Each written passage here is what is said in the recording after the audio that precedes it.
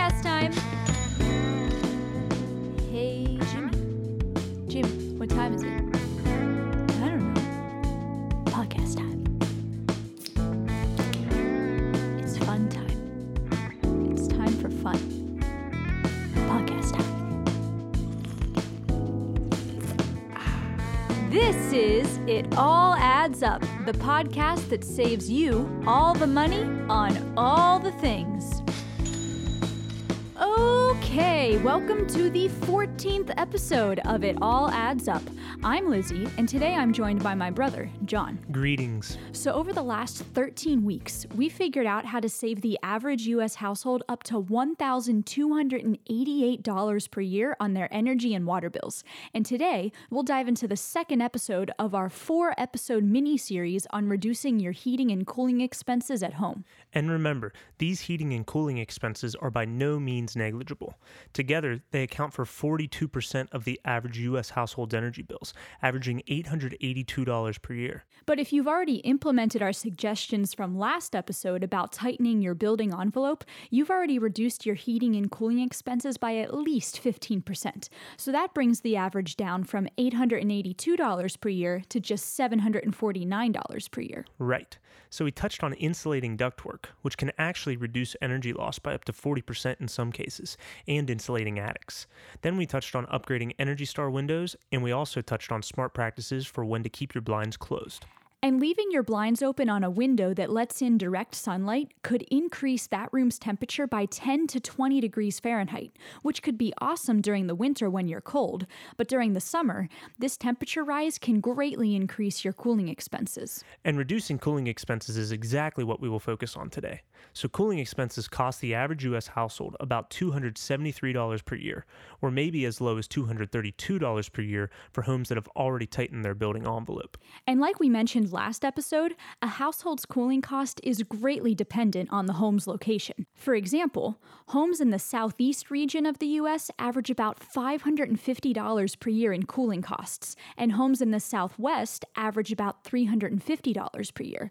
And both of these numbers are much higher than the national average of $273 per year. And one of the reasons that homes in the southeast might face a higher cooling expense than homes in the southwest is that the southeast is super humid, while the southwest is super dry. Exactly. So let's take a step back to explain why the southeast might face higher cooling expenses. First, let's start with relative humidity. So relative humidity measures how much moisture is in the air compared to how much moisture the air could hold at its current temperature. So if the relative humidity is 40%, that means the air is holding 40% of the water vapor that it can hold before that vapor condenses to liquid water. And air at higher temperatures can hold more water vapor than air at lower temperatures. So when air is cooled in our homes, its relative humidity increases. But since humans are most comfortable in relative humidity levels between 40 and 60%, cooling systems in humid climates have to both cool and dehumidify air to maintain indoor comfort. So in the humid southeast, cooling expenses can be higher because the system needs more energy to both cool and dehumidify the air. Right, and this humidity control is important for avoiding mold buildup. This is also why it's best to leave the bathroom exhaust fan on while you're showering and for about 10 to 20 minutes after you're out of the shower to remove the moisture from the room. But anyway, the point we're trying to make is that cooling needs are different based on climate, and different types of cooling systems work better depending on where you live. So in hot, dry climates, systems called evaporative coolers tend to work well. They evaporate water to cool and humidify the surrounding air, which greatly increases human comfort. Plus, the average household with an evaporative cooling system spends only about $161 per year to operate it. And in moderate climates that have both a heating and a cooling season, heat pumps tend to work well. And there are a few different categories of heat pumps: air source, water source, and ground source. And these just refer to what medium the heat pump is using to transfer heat in or out of your home. And since the ground temperature is pretty constant all year, the ground source heat pumps tend to be the most efficient. They're also a bit more expensive, but there are usually a ton of rebates or tax credits available that help offset their initial cost. And once you have a heat pump installed, you can save 30 to 60% in energy costs per year. Damn. But the most common type of cooling system found in U.S. homes is a split system. For these households, upgrading to an Energy Star model can reduce cooling costs by up to 50% a year, even for systems that are just over 10 years old. Nice. That would bring the average annual cost down from $273 to just $136. So split systems are used in houses that have central air, which means that there is ductwork that transports the conditioned air across multiple rooms in a house. And about 65% of households use central air conditioning systems, but about 25% use individual units, like a window unit. And it turns out that window units are a super cheap option for cooling systems, as long as residents turn the systems on only when they are occupying the room. Because the window units only cool one room at a time, compared to an entire house, their average annual costs are only $156 per year, which is way better than the national average of $273 per year. Sounds like window units are the way to go. And another great option is to use fans instead of cooling systems. A fan can make the room temperature feel anywhere from 4 to 10 degrees cooler, plus fans only require about 10% of the energy costs that are needed by most cooling systems. But it's important to remember that fans make people feel cool, but they don't actually reduce the air temperature. So fans cool people, not rooms, which is why you should turn your fan off in unoccupied rooms. Exactly. And the easiest and cheapest way to reduce your cooling needs is to wear light clothing. Wear shorts and a t-shirt over the summer, even while you're inside. Another super simple strategy is to spend your time in naturally cool spaces.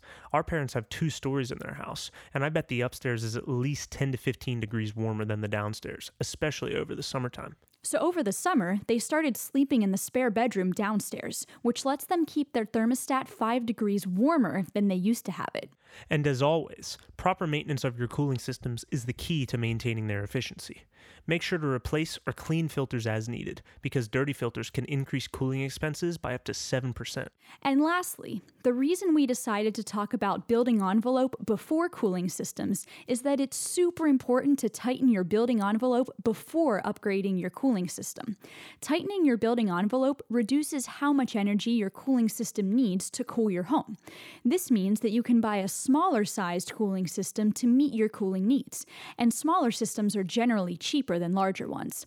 If you have a cooling system that's too big, it won't operate efficiently, and if you have a cooling system that's too small, it won't be able to maintain indoor air comfort. Okay, quick recap. All right, so the average U.S. household spends $882 per year to condition indoor air, with $273 of those dollars used for cooling. But for homes that have already tightened their building envelope, this cooling price is probably closer to $232 per year. Damn. And cooling system performance is super dependent on local climate, but upgrades for heat pumps and split systems can save 50 to 60%, bringing the average cooling cost down to just $110 per year, or down to $93 per year if you've already tightened your building envelope. Hell yeah. And you can save 60% on cooling costs by switching to window units, and you can save up to 90% by switching to fans. But just make sure the window units and fans are only on if people are in the rooms. Hell yeah. And you can achieve even further savings by reducing your cooling needs, by wearing light clothing, and by spending time in naturally cooler rooms. Hell yeah.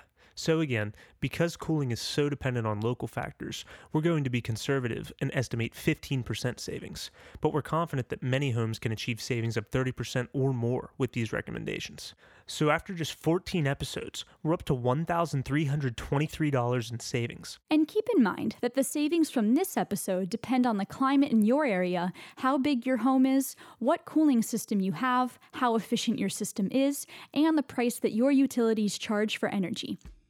But even if these financial savings can seem small, just remember, it all adds up. And be sure to follow us on social media. Our Instagram handle is It All Adds Up Podcast. Our website is italladdsuppodcast.com, and you can find us on Facebook at It All Adds Up the Podcast. And a huge shout out to John for handling all of the audio work for this podcast. Follow his bands by searching Stray Tuesday or Mother of Earl on Spotify and Apple Music.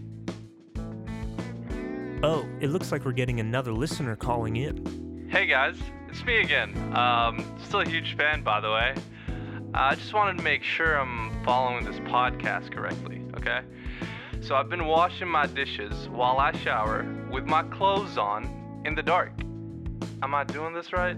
Well, is the shower water cold? It's whatever the temperature of the rain happens to be that day. Perfect. Thank you.